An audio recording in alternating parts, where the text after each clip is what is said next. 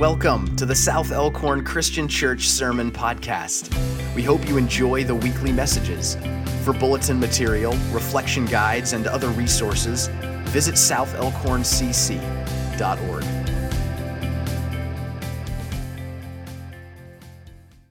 Well, today we continue the sermon series that began in June, Exodus. This is the last sermon for now, though the story, as Pastor Holly mentioned, continues. And we'll pick it back up again in the future. And no, I'm not stopping, simply trying to stall, waiting for the rest of 2020 so I can make parallel points about the 10 plagues of this year.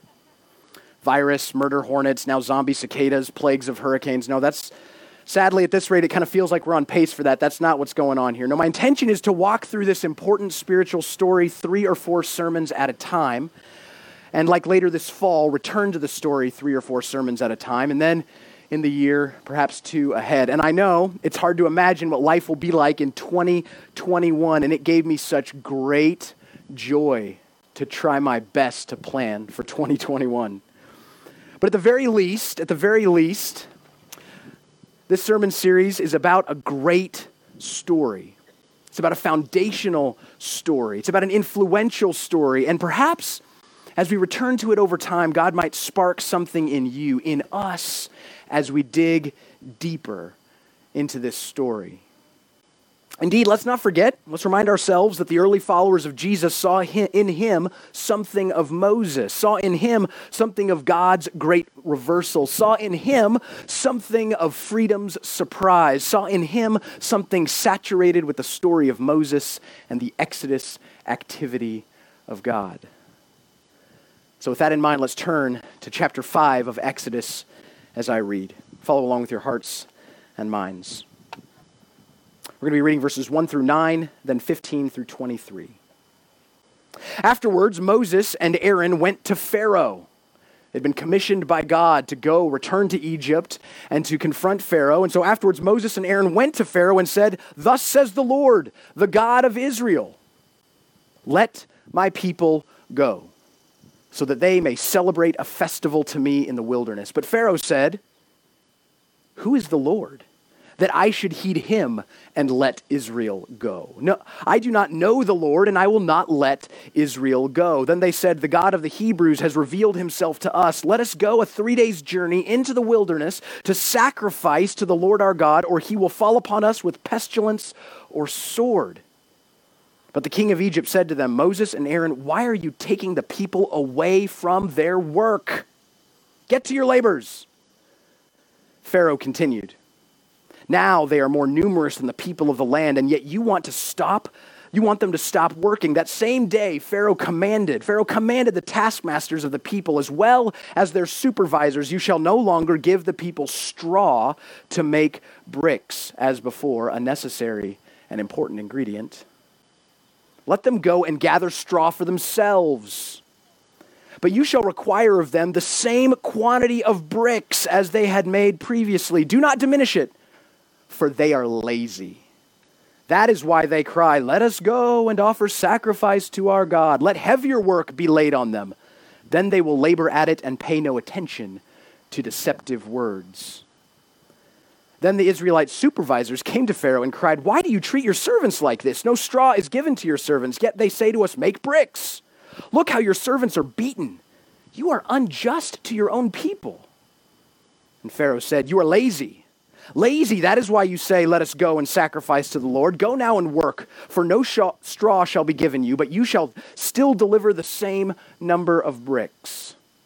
The Israelite supervisors saw that they were in trouble when they were told, "You shall not lessen your daily number of bricks." So as they left Pharaoh, they came upon Moses and Aaron, who were waiting to meet them. And they said to them, "The Lord look upon you and judge. You have brought us into bad odor with Pharaoh and his officials, and have put a sword in their hand to kill us." Then Moses turned again to the Lord and said, "O Lord, why have you mistreated this people? Why did you ever send me? Since I first came to Pharaoh to speak in your name, he has mistreated this people, and you have done nothing at all to deliver your people." The word of God for the people of God. Thanks be to God. Laziness does not exist, or at least that's the title of a book by a social psychologist named Devin Price. And I'm rather inclined to agree. I don't know that I've ever actually met a lazy person. I've met exhausted people. I've met depressed people. I've met grieving people. I've met distracted people. I've met people with hidden barriers and complex stories, but never once just a lazy person. Lazy is the language of Pharaoh, fearful and hard-hearted. I still recall the wise words of a professor who argued at the beginning of a class that there is nothing lazier than laziness as an explanation for people or behavior. Scrub it from your vocabulary, clear it from your analysis, he counseled. I suspect the words just lazy reveal more about the person who utters the words than the person they are trying to describe. As is the case here with Pharaoh. Lazy is the language of a fearful, hard-hearted racist who sees his own stability and status quo in jeopardy. Lazy is a convenient way for Pharaoh to brand, dehumanize, and keep oppressed the Hebrew people, to vouchsafe his status quo. You are lazy. Lazy, he says. You only want out of your work. But we know that's not the truth. The people are exhausted by work they didn't sign up for and exploited by work that doesn't benefit them. The Hebrew people are made into beasts of burden by a fearful Egyptian ruling order that sees a political threat to their power in the numerous Hebrew people, who see a glittering and seductive economic opportunity for wealth, all marinated in a racism handed down from generation to generation. Remember, this Pharaoh is not the same Pharaoh from the beginning of our story. That Pharaoh and all those who sought Moses' life, we're told, are now dead.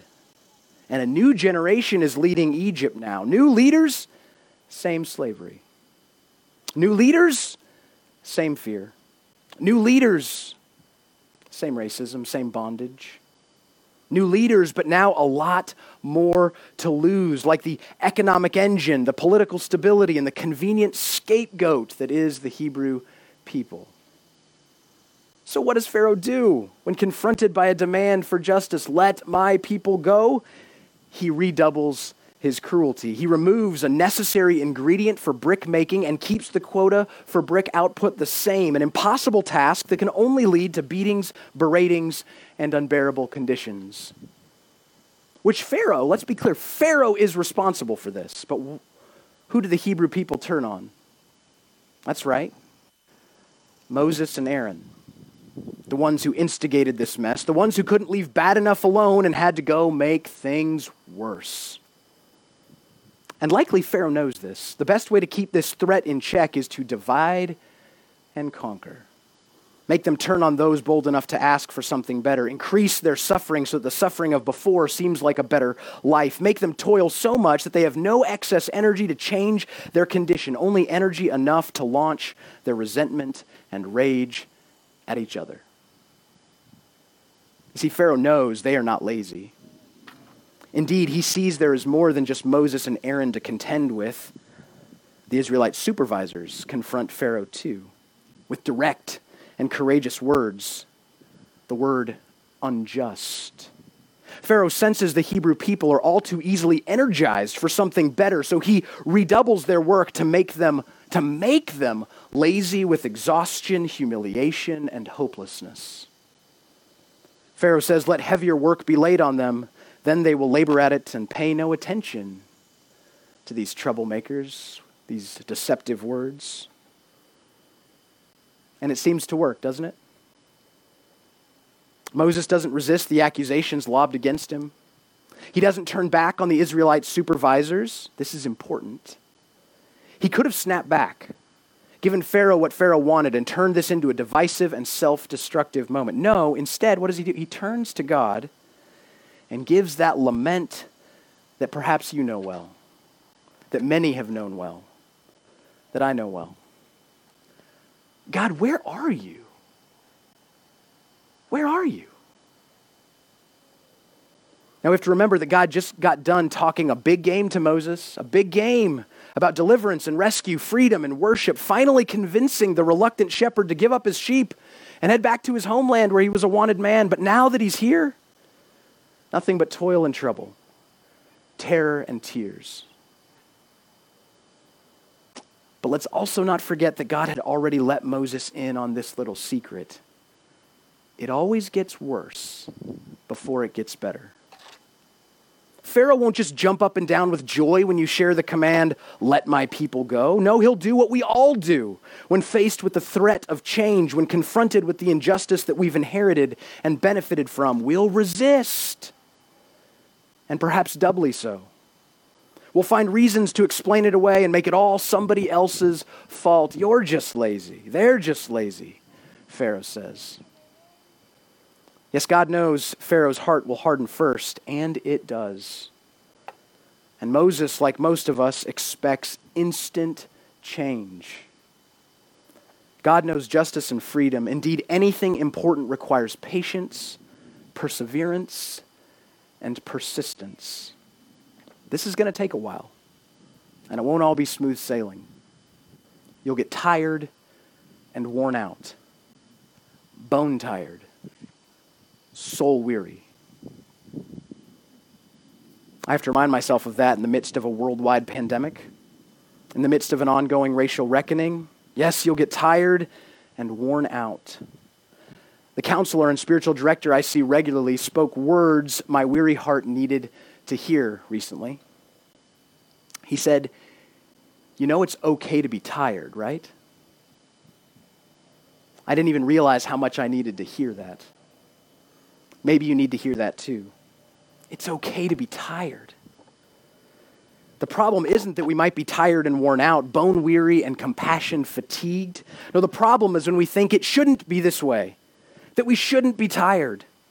Then we spend what little energy we have left on fighting the reality of our own exhaustion and spiraling deeper into a paralysis of the soul. No, the great relief, the new energy, the recovery necessary for a better tomorrow and a brighter future, that comes when we stop fighting how truly tired we are. When we stop pretending we can just muster enough to confront the wild and overwhelming reality before us. And just let ourselves be tired and worn out. We can't do it alone. And we can't do it without some disappointment, discouragement, and disillusionment along the way. It's okay to be tired. It's okay to be worn out. Tired and worn out by the intractability of injustice. Tired and worn out by the uncertainty of this moment and the unpredictability of the future. Tired and worn out by working from home. Tired and worn out by schedules that don't balance and decisions that have little, if any, upside. Tired and worn out by not seeing our friends, meeting new people, and enjoying life face to face as we had once known. Tired and worn out by the disproportionate ways the pandemic impacts people who have the fewest resources to cope. Tired and worn out enough to turn to God and say, "I'm tired and worn out, God. Where are you?" God is big enough to hear the accusations of Moses and big enough to hear the abandonment of Jesus on the cross. My God, why have you forsaken me?" God is big enough to hear how tired and worn out we are, big enough to absorb our frustration and our anger, big enough to remind us that it always gets worse before it gets better. So don't turn on each other. Turn to me. I can hear you, God says. I always hear you. Indeed, Chapter 5 doesn't actually end where we left it. Remember that chapters are artificial constructions that we put on this story. It wasn't written with chapter and verse. And so this passage, this moment, really ends with a verse we didn't read. It ends with the first verse of chapter 6, where God doesn't reprimand Moses for his accusations, but instead responds with the reassurance we all need to hear when we are worn out and tired. That is, worn out and tired enough to stop fighting just how worn out and tired we are and just turn to God. And hear these heavenly and soul-stirring words God speaks in the beginning of chapter 6. Now you shall see what I will do.